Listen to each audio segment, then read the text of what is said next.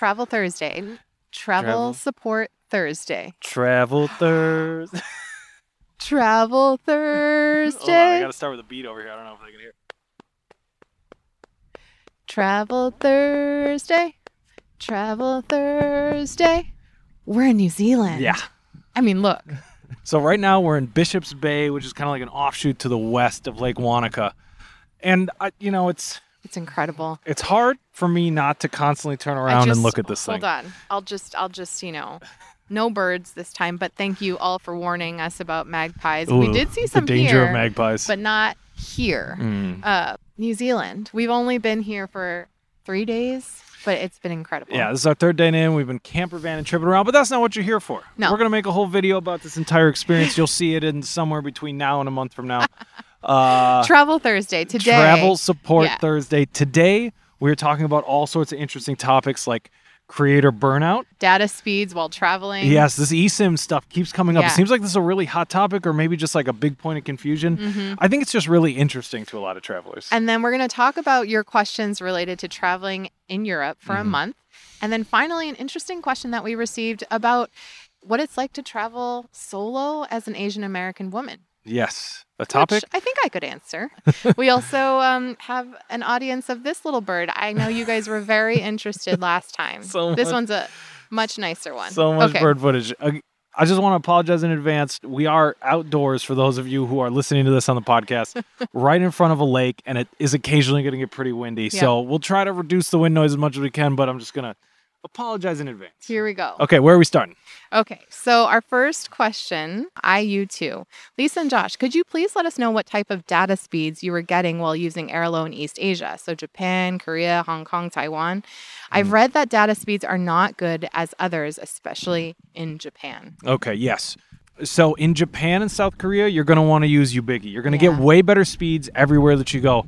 And the reason for that is because the company that Ubigi uses like in Japan to license their data from is on the CDMA network, which is like 95% of the networks that are in Japan. It's just a different technology that the phones talk. And then if you use Airalo, you're going to be connecting to their GSM version of their network, which is pretty much just one company. So all of the people who are using this GSM network, so all travelers, are going to be connecting through this one company. So it's going to be really slow. So we've generally found, short story is Airalo was not really as fast in Japan and South Korea, but Ubigi was. Yeah. And what would you do? Would you say like the data speeds were? We were getting like LTE most of the time. Yeah. Oh yeah. So we were on 5G Yeah. almost everywhere that we went between like Korea and almost everywhere we went between Korea and Japan. We were on 5G. It was great. And then in Taiwan and Hong Kong, I thought Airalo was better here than Ubigi was. Yeah, we both used Airalo, and I think we also got LTE 5G most of the time. But as far as speeds, so we were able to upload a video using our Ubigi eSIM way out in the middle of nowhere, and it was going at about 200 to 300 megs a second. Pretty fast. It was incredible in Japan and in South Korea. It was faster in South Korea than it was in Japan. And then throughout Hong Kong / into Taiwan and basically anywhere else you're going to be on Airalo, you're looking at like 10 to 20 megs a second. It's not super fast. It's definitely good enough to get the job done. Yeah.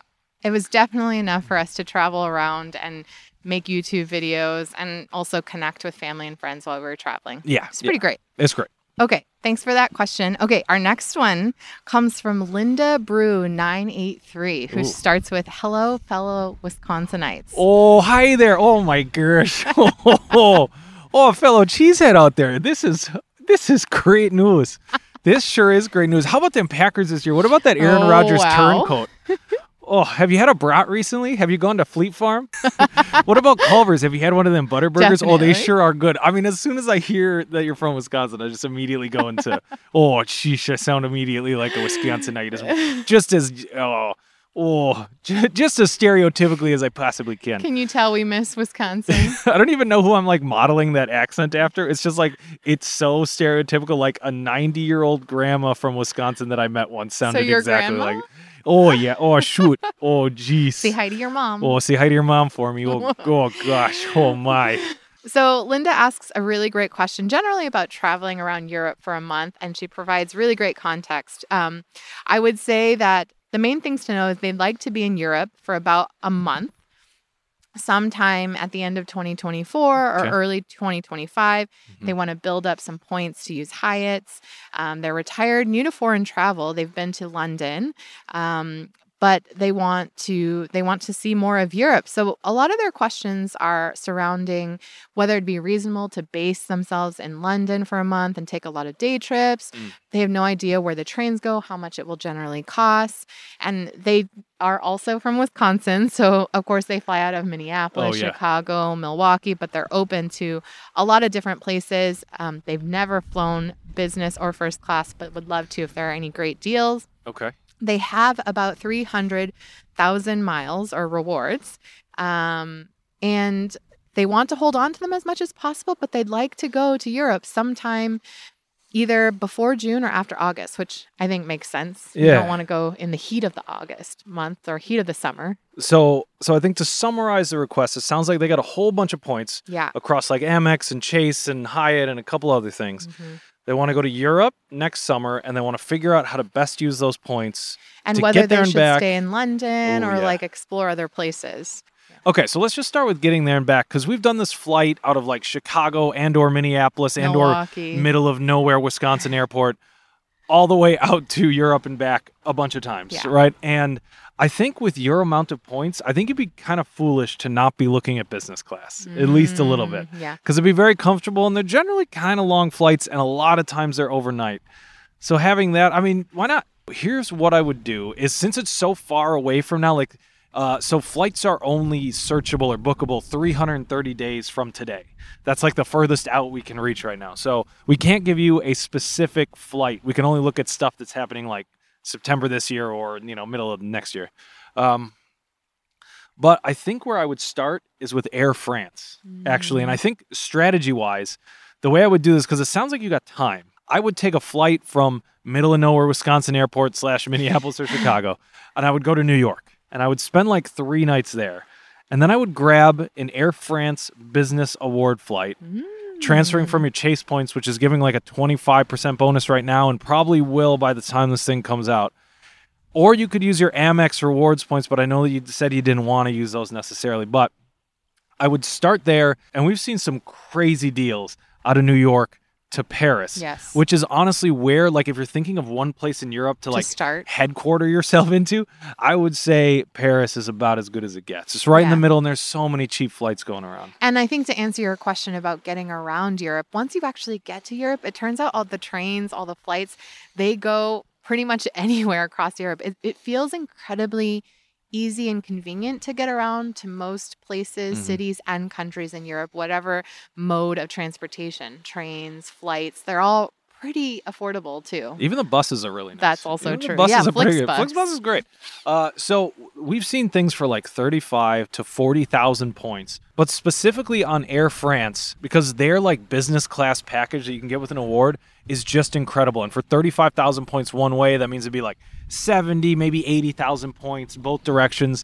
The award fees are usually really, really low, and you can transfer from both your Amex and your Chase.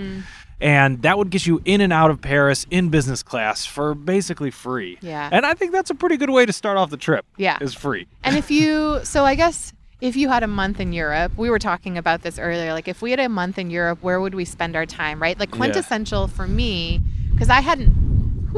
Don't tip over camera. Don't do it. It's a little chilly and brisk over here. I mean, I feel like Europe is still, traveling in general is still very new for me, but I feel like the places that I wanted to see were a lot of the places that we hit up when we first got to Europe. So I would definitely want to go see Rome. I would want to go see Paris, London. Yeah. I mean, Florence and Venice are incredibly beautiful as well. And there's so many other parts of the UK and France that I would love to see. Yeah. And so if I had a month, I think the way that I would do it is probably like 5 days in Rome, maybe 4 days in Rome. 4 or 5, yeah. 3 days in Venice. Yes. Maybe 4 days in Paris. Maybe 3 days in Bordeaux. Oh, yeah, go to wine country for a little while. Or also Marseille, very beautiful town in the south. Go to London for maybe 5 days, and then maybe take some trips outside of London. And then probably I'd bolt on a couple other cities, maybe 1 or 2. You don't want to go too fast. Spain or Switzerland, Croatia. Yeah. Oh, you're going in September. They're going in September. So you got to go to Oktoberfest. Ah. Oktoberfest happens in September. So you got to go to Munich. You got to see Oktoberfest. It's so iconic. It's just what an experience. What an experience. I hope that answers your question out there. And I sure am sorry if we didn't cover all the bases here. Sorry about the wind. Sorry about the wind as well. And I hope you get to eat a brat soon. Another interesting question that we got was from If We Go To, which we met when we were in Japan. Yes. Hey, guys. Hey, hi. So we miss you guys. We hope you're well. They ask, do you ever get creative or social media burnout? If you do, how do you deal with it, especially with it being your job? Been struggling with this a bit lately. Would love to get any and all advice from you guys. That's a great, man. Yeah. great Okay. question. So this is like, so we had creative burnout yesterday. And we had it last week. And we had it a month ago. And Is it burnout if you continue? Yeah, probably. And we're going to have it in another 2 weeks or whatever. And I think, do we struggle with this? Yeah, absolutely. We struggle with this all the time. Yes. And I think that there's a couple of major reasons for this. Is that I think creative burnout happens as a direct result of like the thing you're creating not meeting the expectations that you had for it, whether that's monetarily or whether that's creatively or any of those different things. Like whatever you wanted out of the thing, it's from like when you create it and release it, you're just not like receiving back the thing that you were hoping for. So your why is almost a little bit off kilter. Yeah, exactly. Your So purpose. like for me, I think about all the time this piece by Ira Glass that talks about the skill gap. And he basically describes it as this thing of like you have this idea in your head of this beautiful thing that you want to create. But your skill is so far away from being able to actually make it that it feels like this just like impossibly large chasm between you and then there's this big skill gap and then the thing that you actually want to create and the ability to actually make it. And I feel like when we started this thing, we were just so naive that we were like, oh, that won't take very long. We'll be filmmakers in no time, even though we've literally never done it before. And then as we got further into it, we realized that skill gap for us was much bigger than we thought it was. Definitely. And that we had to learn all these things along the way. But the frustrating part of being in the middle of that, of being in that skill gap before you actually make it to the other side and being able to like make the thing that you had in your head and turn it into reality in the way that you imagined it, which for us is like a beautiful New Zealand video that like explains everything that we want to explain about it and transmit this feeling that we have while we're here. And trying to get through that skill gap is just like crossing a desert. You're just like taking a step at a time and you never see the other end of it, ever. You just have to believe it's there and you just keep going and going and going until eventually you reach that point where you're like, I'm good enough to actually make the thing that I wanted to make, and it feels so rewarding when you get there. That's interesting. So you think of when you think of social media or creative burnout, you think of it's related to like the outcome of it doesn't meet your expectations of it. That's what I think of it. And I think the burnout happens when enough of that happens over time. Like for me, I would say that the monetary outcome of these videos is secondary, Sure. maybe even tertiary, to like one, like did I create the thing? Did we create the thing that we wanted to make, that we had in our heads, and then did it come out in the editing and come out in the filming in the way that we were hoping and transmit the feeling and the information that we wanted? And then two, did it actually help people out there in a real tangible way? And I think at first we were so far from that it just felt like we'd never get there. And I think actually, so that part, I mean, I definitely feel like we came into this knowing that we were completely new. You know, we were newbies. We had no idea what we were doing. We had only known what we known. We saw things on YouTube and we thought, well, let's try to make our own version of it. But I think for me, the hardest part and why sometimes I feel social media creative burnout is like the endless nature of it. Oh, sure. And I mean, I think there's always room for improvement in any business or anything that you do or create, right? I think that part of the skill gap thing, I guess, to me is just a sign of wanting to constantly improve. Yeah, get better over time and to be able to connect with more people and make more of a change. Yeah. With the art, or I don't know if we can call this art, you know, like that's pretty lofty, but with the videos and the other stuff that we make, just to be able to see the change in the world that we're hoping to see as we're making them. There's so many pieces of it. On the one hand, we want to be really helpful and we want to touch as many lives as possible and help people physically get out into the world and travel as much as possible.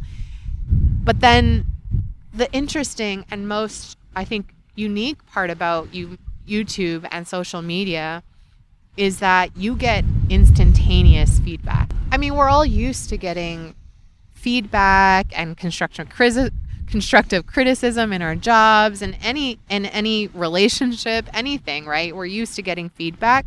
But with YouTube and social media, it almost feels a little bit more challenging because you get it instantaneously and you're expected to like adjust immediately, and you get it from so many different kinds of people and anonymously, which sometimes is nice, but also sometimes hurtful, right? Yeah. I mean, I think, don't get me wrong, I think we've developed a very thick skin over the last, several years, and we've learned not to take things too personally sometimes. But it's easier than it looks to not take the bad criticism personally. You definitely feel it. But I definitely think that nature of social media and content creation makes it so that you feel like you can't always please everybody. And so in that way, you're continuing to improve, continuing to take feedback, continuing to take on other people's opinions, that sometimes you forget your why, you forget your purpose. Yes. You forget why you started doing this to begin with, which is that we love traveling. We love having fun while we travel. We love traveling on a budget, and we love helping other people do the same. And I think that to me is like, we often have to remind ourselves, kind of like a course correction. Anytime we see like YouTube videos that feel like off, or we feel like, oh, we wish we had that, or we were jealous of like someone's views or someone's videos or someone's cinematography. Right. Or we're in a place and we feel like the thing that we're creating is not good enough. I think we just have to remember, why are we doing this? And also look at, where we are, right? Like, right. I think that to me is always the way to kind of get back out of the burnout, is to remember why we started doing this, why we're continuing to do it. And also, I think the thing that is also specific to YouTube that I don't think a lot of people talk about, because it is a very charmed life that we live, breaks are really important. Yeah. And in our jobs before, maybe we got 7 days PTO, which was great. But we were also very good about taking a break, right? We had our 9 to 5s. That means after 5, usually, we left and we had our lives outside of that. With YouTube and content creation, sometimes it feels endless. So flexible, so endless, that you really have to like double down and say, when I'm going to take a break, this is when I'm going to take a break. Yeah, and I think like the happiest we've been in this is when we treat this hourly like a job. Yeah. And I know that sounds weird, because that was exactly the thing we were trying to get out of when we started this. Yes. But when we treat this more like a thing that we like clock in and out of over time, and when we say like, okay, I'm working 8 hours today, I'm going to get these couple things done, and then when it's done, it's done. Yeah. Because I think like the worst mistake, and we made this mistake, the worst mistake you could do is you could take a job that you could work anywhere and you can work anytime that you want, and then turn that into a job that you work on all the time, everywhere that you are. And we did that exact same thing until we just burned out, fell on our faces, and realized that there had to be another path. Yeah. There just had to be. And since we watch a bunch of your videos and we know like the type of thing you make, we totally get like the expectations or the blueprint of a successful type of channel. Like what we do is that you release 3 videos a week, probably more, indefinitely, everywhere that you go. You're filming almost every day and you're editing every single night. And I would just think on that default blueprint just for a little while and think like, maybe that default blueprint isn't right for me. Yeah. Like we came to that realization that wasn't right for us, and we just we didn't like it. We couldn't do it. Yeah. And it totally works for some people, and I love that. But it's just like that one blueprint that we all saw when we first started as like the successful model, right? Mm-hmm. Like the right way to do it. It probably is not a one-size-fits-all thing. We started to realize that the more that we did YouTube, the more that we blurred the lines between travel and YouTube, work and hobby, work and fun. Yeah. The more we started to take it for granted a little bit. And I think we talked about this in a past podcast, but I think we started to take traveling for granted. And that was when we realized we needed that course correction. Yep. We needed to start remembering why we're in this, why we're doing this. And for us, I don't know, having that home base and having a little bit of separation between travel, work, and personal life, I think helped a lot. 100. I think that's been everything for us Yeah. in a lot of ways. And I think also that like gratitude piece, like you were talking about, we started taking things for granted that should not be taken for granted at all, especially in the line of work that we're in. And I think just taking even just a brief second, for as cheesy as hell as this sounds, just to appreciate the absolute lunacy of the fact that we're paid, I mean, indirectly, right? Like we're getting paid and we are receiving revenue for recording a podcast of us talking into microphones that are probably way too windy in front of Lake Wanaka, right behind us with snow. I mean, like, it's just insane It is to wild. even be able to think about this job. And obviously a bunch of hard work had to go in to us getting to this point, and a bunch of luck and a bunch of other things for us to be able to get here. But I think once you just like think on that for a little while, I find that the burnout, the sting of it, starts to peel back its layers a little bit. And then you can start thinking a little more reasonably of like, okay, like, why am I burned out? My schedule sucks. I'm working all the time. I'm just like making these videos and there's nonstop, and I feel like I'm just going to be creating infinite stuff forever. Or is this stuff actually the things that I want to create? Yeah, right. Like, does this resonate? Like, it might resonate with thousands, hundreds of thousands of viewers, but if you don't feel it and you don't feel like, I mean, because we've been there, right? We've made videos and we... Oh, that ice cream roll video? I felt like such an empty shell of a human when we were filming it, because I knew that I was doing it for the wrong reasons. And it fell completely and it flat. totally died, and I'm glad it did. I'm happy. If that thing had done 10 million views and all we would have done forever is just make ice cream roll videos everywhere, I would have been miserable. I would have been absolutely miserable. There's no depth there. There's nothing that we like about that other than just trying to chase some outside benefit that we don't even care about. Yeah. When you feel right, when you feel ready, when you feel right, and when you feel good about it, create. Otherwise, it doesn't feel like art anymore. It doesn't feel like creating. For us, we have found that taking breaks, taking care of ourselves, attending and doing the things that you love doing to help balance out any work that you do is really helpful. And then also just, figure out your why. Figure out the why we're doing this. And when you're ready, when you're feeling good, get back to that why. Yeah, and to be clear, I hope this doesn't come across like we're talking from some high horse, like we figured this out. We have no idea. Because we're we still struggle with it, this weekly. But I think, we understand you. We totally get you, and we've absolutely been there. Yeah. And I think most importantly, I'm really sorry to hear that you're feeling burned out right now, because that sucks. That's true. That sucks, and we get it. That's not fun. We hope you get a lot of self-care and some breaks soon. And some happiness. Sunshine. Yeah. To switch topics a little bit to something a little bit more lighthearted, I came across this interesting article from BBC Travel. Ooh, what do you got? And the title is Are Luggage-Free Trips the Future? Oh, man. And it's talking a little bit about the idea of sustainable travel, encouraging travelers to not bring suitcases, not pack so much stuff. In line with that, some countries are following suit.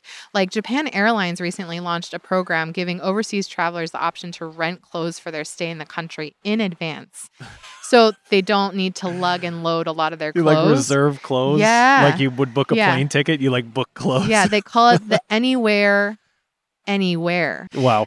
Program. Those puns. And so basically the airline, their story is that passengers heading to Japan can check in or carry on minimal luggage, and then they can measure the environmental impact of handling less luggage as well as lower airplane weight. So once people arrive to places like Tokyo, Osaka, Fukuoka, they have tailored clothes available in a range of sizes and styles to choose from, delivered to their hotels. Oh man, but all this is doing is just like babysitting all these airlines, like creating a venue for these airlines to reduce their baggage limits even more. To even more insane levels. Like, it'll be like 2 kilos in 2 years. And it's just offloading that to these clothing companies. It is interesting because on the one hand, I think it's a cool idea. Like, I love sustainable and reusable things. Like, I love shopping secondhand. So I think the idea is incredible, but I'm not sure if this, like, what about the time it takes to like go and deliver these items? And what about if these clothes don't fit, and what if how do you account for all of these things? Yeah. But I appreciate the idea. I mean, and I think this idea isn't completely new, right? There are rentable ski ski equipment, so you don't have to lug your own. And the hope is that they're reducing the need for travelers to invest in equipment and have to bring it on these flights. Sure, but hopefully travelers already own clothing by the time they get on a plane. Like, a lot of people don't own skis, but they still go skiing. But like most people own shirts. It's an interesting, I'm curious, would any of you be open to trying this? I'd be interested in trying it mostly because I want to see what Japan Airlines fashion tailored clothing would be like. Yes, I'd be so curious to see that. And I want to be more fashionable. I would like to be more fashionable. And I think it'd be kind of cool to see like what they would pick out for me, but I know that there are services not related to airlines that can also do that. I don't know. I think it'd be fun. Mm-hmm. I don't think this will catch on, though. I think the idea of like not bringing a lot of stuff with you when you travel is just kind of inevitable because of how kind of greedy all the airlines have gotten with these baggage limits. Well, Jetstar that we just flew over here, we could bring like a teacup and that's it. The truth is... Who brings a teacup on a flight? But I'm all about secondhand and thrifting and reusable things and renting things over buying brand new. But is this now just shifting the responsibility to consumers and to travelers versus like the airlines themselves for like being more green? I think that's exactly what they're doing. But the idea of having someone else pick out real adult clothes for me for the first time in my life would be a very interesting and I think fun experiment that I would probably hate. Maybe we should try it. Because it wouldn't be comfortable, but I think it'd be fun to try. Yeah. Be Japan Airlines. Yeah, JAL. Yeah, maybe if it's just the JAL pajamas, I'm sold on those all day. Those are so comfy. Okay, it's a lot windy out here, so we're gonna move this into the van. Please hold just a minute. Okay. Back at it again. All right, we're in the van now. This is our New Zealand camper van that you will see in a video at some point in life, 3 weeks in New Zealand. Part of how we also prevent creator burnout is creating and editing and making videos at our own pace. So sometime soon. Okay. Next question. Okay, so I think this is the last question of the day, right? I think this is it. Yeah? Okay, so this question is for Lisa. Ooh. I'm getting ready to travel full-time as a single older woman. I am Asian American, and I have not experienced any overt racism in Europe or South America except for some teenagers in Dublin in the early 90s. As an Asian American woman in this post-COVID world, are there any places you would have second thoughts about traveling to if you were not with Josh? Wow. And I think that this is kind of overall, the question kind of feels like, what's it like traveling these days as an Asian American woman? Yeah. Is kind of what I'm gathering from that question. And like, is there anywhere that I wouldn't go solo? That's a really, really good question. And it's really interesting. I'm really glad that you asked this question because it is something that I definitely think about a lot, that I don't think often gets shared, either on social media or the internet. And I think it's really important to talk about. I will say first, off the bat, of the 3 years that we've been traveling, there is not a place so far, luckily, that I would say I would not go to as an Asian American woman, as a woman, solo or not.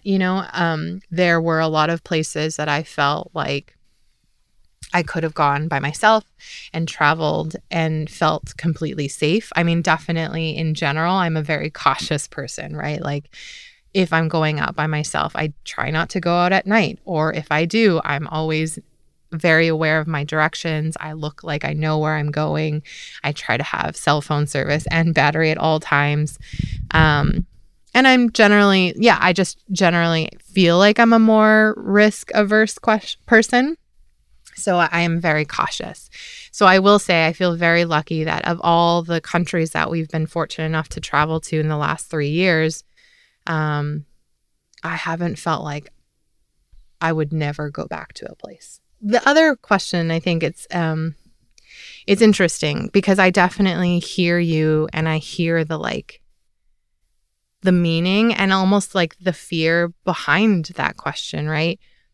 Sometimes it can feel like as an Asian American or a minority somewhere else, or you feel like different or that you don't belong. I'm always a little bit worried that I'm going to be alienated, treated poorly, feel like, was I scammed because I'm Asian? Was I scammed because I didn't speak the language? And especially post-COVID, I think there was a lot of anti-Asian sentiment everywhere. People thought that people attributed COVID to Asian people, and that was very scary for a lot of people, a lot of times in the US and outside of the US. When I came back from our full-time 1.5-ish, 2 years of travel, my overall feeling was that there will always be some situations out there that will make you question whether you are truly welcomed or not. And I think that's just coming from a place of I'm a minority. I'm a minority in the country that we live in. And that's what I grew up feeling. We always talk about how in general, when we're traveling, the differences between us is very stark, right? Like I'm always trying to not be seen. I'm always trying to blend in. I'm always trying to not draw attention. And it's really hard with this gigantic camera and the big mic on top of it. It's impossible. It's so hard. But I'm always like, please let's just wait until people pass by. Please let's wait till there's nobody in public, because I was always kind of raised to live life like you're just blending in. You're just trying to assimilate. You're trying not to cause a scene. You're not trying to stand out. I don't know. All that is to say, I think I validate your feelings about this and your fears and concerns about this. The truth is, yeah, racism is real. It's real. I mean, whether it's overt or not, it's real. And it's real everywhere. We get it online. We get it on YouTube comments. We have to delete a lot of them. And it's unfortunate that there are a lot of people out there that exist that still feel like it's okay to call people names or to make fun of the way they look for being different. Take your time. We had friends that came and visit us when we were in South Korea, kind of towards the end of our 1 year honeymoon. And our friend Melissa, she asked me what was the overall feeling of this last year of travels? And I was even surprised by my answer. My answer was that overwhelmingly, I felt positive about the world. As much bad things were happening in the news everywhere, I felt that everywhere we went, there were always more than one person, always willing to help, always willing to extend themselves to understand me, even if we didn't speak the same language. And overwhelmingly, I think that everyone is just trying to be happy.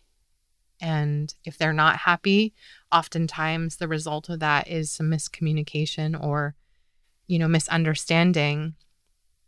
And at the heart of it, I truly believe that travel is the way that, when done right and responsibly and selflessly, travel is the way that we can understand each other better, empathize with one another better, and see how the other person lives and embrace difference. That's truly why I think travel actually makes people and humans better. So, long-winded answer. I will say, lots of thoughts. We talk about this all the time. We do. All the time. Yeah, we do. I mean, there are lots of times when we'll be traveling somewhere and I will ask Josh, do you think that person slighted me or said something to me because I'm Asian? Do you think that person made a comment or was making fun of me? It's a very real concern. It is. There are countless times when you get treated fully differently than I do in the exact same situation, and we interact with so many people in so many restaurants and so many things, and the treatment will be different and worse for you than it is for me in just very kind of slight underhanded ways, but they're super tangible. Yeah. And it makes me furious. It's real. Have I ever felt like my life was in danger? No. But it is something that I feel. It's something that I wonder and worry about all the time. And even making YouTube videos, I remember thinking, I don't really want to talk about race and ethnicity. I don't want to open the door for other people to like use something against me or other people like me. I don't want to add a little bit more about my identity just so that someone can use it against me. Even though 90% of the time it's always positive and it's always kind, there's still racist people that probably haven't been able to travel a lot. I was going to ask, like, do you have any tips for Asian Americans who want to go out and travel right now? But I realized how stupid of a question that is, because it's like, you don't need tips. You shouldn't have to have tips. Just do you, you know? Well, but that's the hard part. And that it's really, really hard to do that, I think. And that's to me is like, I know when you say like, do you, or when people say you do you, boo boo, or like you be yourself, it's hard to remove like, right, a lot of years of experiences of racism, or overt or not. I remember my dad always telling me that every time he got pulled over, he felt like it was because he was darker skinned and he was Asian. When he was, in his 40s, he was working at a job for many, many years. Someone told him that he wasn't getting promoted because he was Asian. Gosh. And it took him a long time to get the promotion that he wanted, but he kept working. So I think... And then for you to hear that, the only reasonable thing to think is like, oh, that's going to be my life too. That's the story, and that's the experience of my ancestors and the people that came before me, and for thousands, millions of other people, not just Asians, not just Asian Americans, many, many minorities, and wherever they live, that's their experience. And so you can't erase that. So to say like, just let it go, or do you, it's really hard. But if I could tell past Lisa, like the Lisa that was afraid to travel before, afraid to be seen, even the Lisa that's afraid these days, right? Like I literally want to close all the curtains and never be seen filming because I don't want to be seen. I would tell her that the vast majority of people are friendly and curious and kind and just want to be happy. And probably you do too, And so, and the people that aren't, the people, the rare people that sign up for YouTube just to, say bad things about people, or the people that do yell at you on the street sometimes, they're the bad apples. They are not representative of, hopefully, the vast majority of people that you will encounter in your trips. I will say, though, and end this question with appreciation for this question. It's a brave question to ask, because I think a lot of people are afraid to ask it and afraid to talk about it. And I hope that on your travels, wherever you go, you feel the positivity, all positivity. Because I think in general, we've had nothing but great interactions and loving experiences from people from all over the world. And I will say, traveling through Asia, very, very liberating. There's this I can't find it now, but there's this TikTok that I saw of this creator. It was on Instagram maybe. This Asian American woman walking through the streets of, I think it was Hanoi or somewhere in Southeast Asia. And the caption was like, something like, I've never been to this country before, but somehow I feel like home. And it was because all these people were walking past her and no one was staring at her. No one was looking at her weird. No one was questioning whether she was from there. That was the sentiment of the video. Mm-hmm. And I saw that and I was like, oh, I feel that to my bones. If anyone has seen that video, please share that with me because I can't find it. She's been looking for like a week now. With that, we are signing off from Wanaka here in our camper van in New Zealand. Mm-hmm. Next week, we will also be in New Zealand, somewhere else. maybe in our van, maybe not, depending on the weather. But feel free to keep asking us those travel questions. We really love hearing from you, and we really appreciate the support. For those of you that are listening on podcast, thank you, and hopefully the audio is doing okay. And for those of you that are watching on YouTube, feel free to leave us a travel question below, and we'll try to tackle them next week. That's it for this one. Thank you for joining us. We'll talk to you later. See you next time. Bye.